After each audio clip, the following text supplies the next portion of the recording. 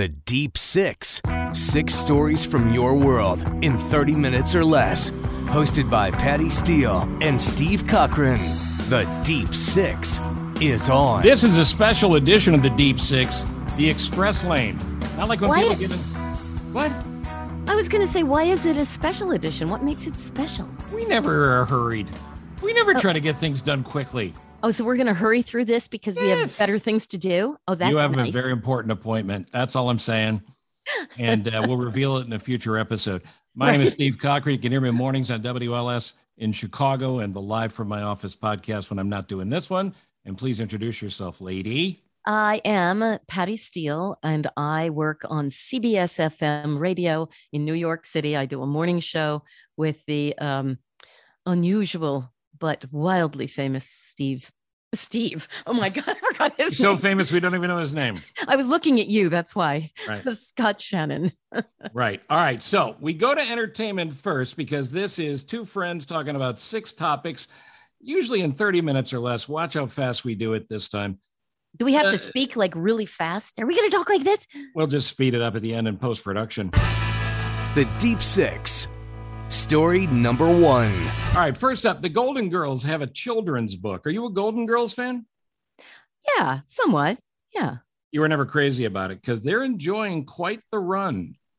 Yeah. Now, I remember the Golden books for little kids, and I love little kids' books, but this is the Golden Girls children's books. Picture it, 4-year-old bedroom, 2022. They ask for a snack, some water, maybe Peppa Pig, or do they want to hear the Golden Girls, Good Night Girls, and the stories of Sophia, Dorothy, Blanche, and Rose for some shut-eye during their sleepover.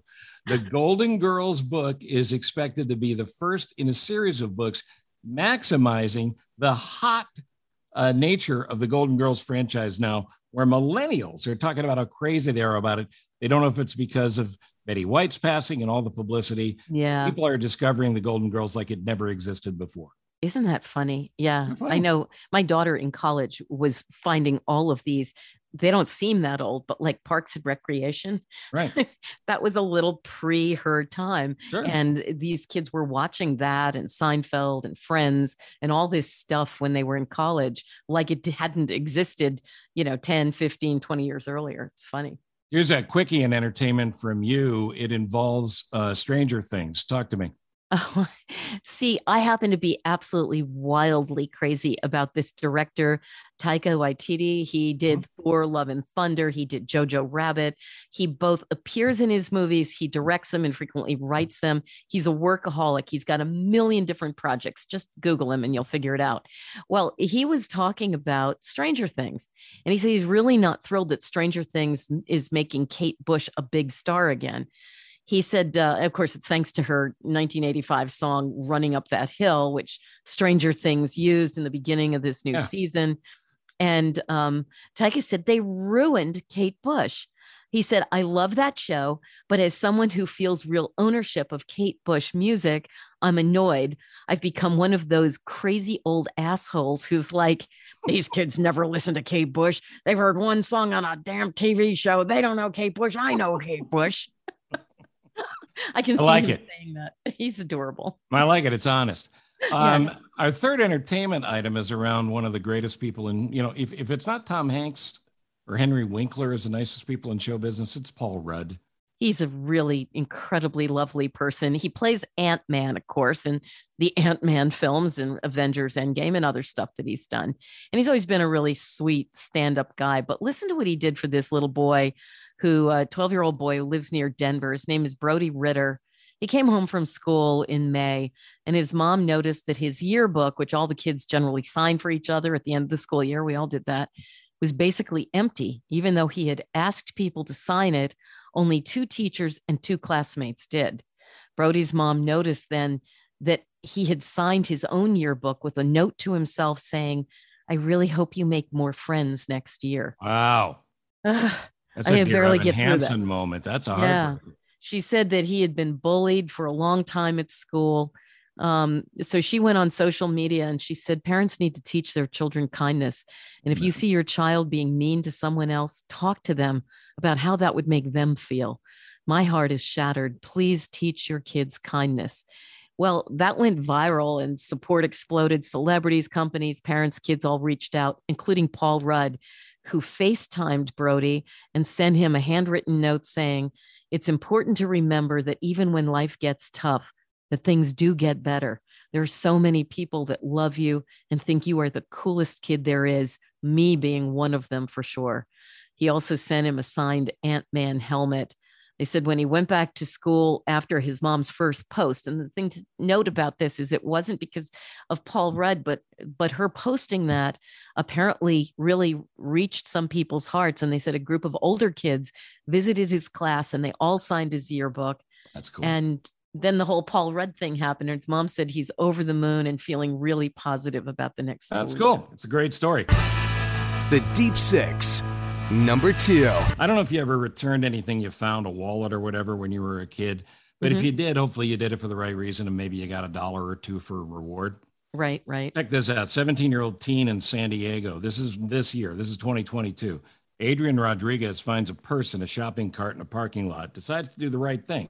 He drives over an hour to the address on the ID. He goes out of his way to drive to the house and knock on the door to return the bag. The purse belonged to someone named Elena Martin. The friend's aunt opened the door when Adrian knocked. She accepted the purse and sent Adrian on his way. But when Elena and her friend learned of his good deed, they wanted to thank him. But they didn't know his name. It was just a kid doing a good thing. So they post on Facebook. They do a video from the home security system. Before long, Adrian's identified. The woman had already started a GoFundMe page to reward him. Started with a goal of gifting the kid $1,000 for returning the purse. 706 donors pitched in one day. $15,500 is his reward for being honest. Wow. And also he feels better about himself too. Yeah, it's incredible. It was an Inside Edition story with our friend who hosts that show who tipped me off to that. All right, let's go to topic 3. Let's talk love. Yes. Are you a love addict? I think somebody so. you're in love with? How do you figure out if somebody's a love addict? Because what happens is like you meet somebody and they come up to you and they're like, oh my God, you're everything I've been waiting for. You are absolutely spectacular. And they're making plans. This happened to me in college with a guy who I thought was drop dead adorable. Although I will say he got me into radio. So I do have to thank him for that. Okay. Otherwise, kind of a dud.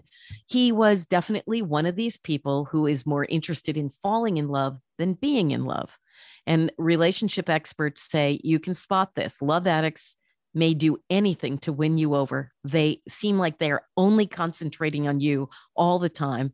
They fast forward through relationship stages. So it's like all in. They're all in right away. Right. And they make big promises right away. I remember like this guy, he said to me, oh, if we were just a few years older, I'd be asking you to marry me right now. It was like our third date. And I was a kid. I was like 18 and I went, ah. And then I realized, okay, this guy turned into kind of a loser, but I stayed with radio. But they said they tend to be obsessive and codependent, yet they don't actually stay sad for very long after a breakup. And they say, if you spot these signs in yourself, kind of notice whether, is this a pattern? Is this something I do regularly? I fall in and out of love like really rapidly? Or is it maybe just a one-off where I get kind of like really intrigued with someone and then it goes away, but that's not my normal thing. So, well, and be advised that that's how people end up getting married 3, 4, and 5 times. They love the honeymoon period. Right. They don't love the long haul. Right. Well, who the hell likes the long haul? That's a good point. They're right, those love addicts. The Deep Six, number 4. There are stupid amongst us, and you should know about it. This is just a one-off where there's a survey or two out there that says, if I give you this, what does it mean? Give me a few of those. Okay, so they were talking to people mostly about kind of computer things to see what they understood about language, computer language. 11% of people surveyed believed that HTML was a sexually transmitted disease. Okay. I got the HTML. Yeah. And then they said, besides HTML, 27% identified gigabyte as an insect commonly found in South America. 23% thought an MP3 was a Star Wars robot, and 18% identified Blu-ray as a marine animal. Oh, no. Oh, no. It's the Blu-ray. You know what I heard? The Blu-ray got the HTML at a party. The Deep Six. Number 5. Let's talk travel. You have travel plans? I was just traveling and I plan to travel again. Yes, I do. All right. So there's a website, an app, and a guy called the Points Guy. He knows you're the value of how to use your airline frequent flyer points. Is that what it's called? ThePointsGuy.com? Yeah, The Points Guy. You Google up The Points Guy, he'll set you up.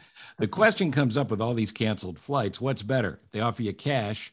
Do you take the cash or you take a boatload of miles that they're willing to offer you? Huh? Yeah. Well, the Points Guy, here's his tip. And I really urge you to go to the Points Guy for the longer form explanation of this. But if you get bumped and they say, we'll give you $1,000 in cash or $500 in cash or whatever the cash is, or we'll give you this much in points, know the value of that airline's points before you go. Ah, makes sense. So then you can figure out this is worth how many actual dollars to me. And again, it's explained at the Points Guy. I'd love to give you a deeper explanation, but I'll be honest with you. We don't have time on this episode of the Deep Six. That's right. We're in the express lane. The Deep Six. Number 6. Are you a royal family fan? Oh yeah, I love reading about them. I know it's kind of trashy and you're not supposed to like that, but I think it's interesting and pretty and also snarky and, you know. We're going to leave you with words the royal family will never say. This is a Mental Floss article. You know how much I enjoy Mental Floss. A lot of Brits refer to their evening meal as tea. The royal family? Nope, they won't do it. They call the meal eaten between 5 and 7 dinner or supper, but you're not to mention tea. Does anyone know why? No, why? No, nobody knows why. Nobody knows why. It seems to be a tradition. I thought you were asking that question and you were going to provide us with an answer. No, I'm not here. I'm not here to provide answers. You know me better than that. What do they say? Bring me a cup of buttermilk? Yeah, meet me for supper and bring me a cup of, because they can't actually say it. That's right. And a word that's not going to surprise you as much the royal family doesn't say is toilet. Instead of toilet, they refer to that particular room as the lavatory. I don't like that either. Why don't they call it what the other Brits do, the loo? Apparently some do say the loo, but that is one of the princes that was kicked out of the country. Posh is a word that's not used by the royal family. Ironic, given that they're one of the most posh families in the world. The aristocracy and upper classes say smart instead. You're not posh, you're smart. She looks smart. Yeah, posh is low rent, I guess, huh? Yeah, pretty much, yeah. Pardon is not a word said by the royal family. As in, pardon me? Oh. No. You know why? Because the royals spend all day, as most Brits do, apologizing. So they just say sorry. Sorry. Didn't hear you. Sorry. That's it. And finally, a word that the Brits never say, a D-bag. They never say D-bag, like you filthy D-bag. I don't know. It's not necessarily on the list. I may have added that one myself. But how do you express yourself? And what do you call Prince Harry? Interestingly enough, a posh D-bag. So you're not wrong. Listen, and bring him some tea. I promised you we'd get you an express lane version of the Deep Six. You just got it. Who are you again? Oh, God, who am I? I got to come up with this fast. Patty Steele from CBS FM in New York. Well done. Who are you you? Remembered your name. Yeah. Steve Cochran, 89 WLS in Chicago, and the Live from My Office podcast. Love you, Patty. I love you so much. Bye-bye. Goodbye. Thanks for listening. The Deep Six.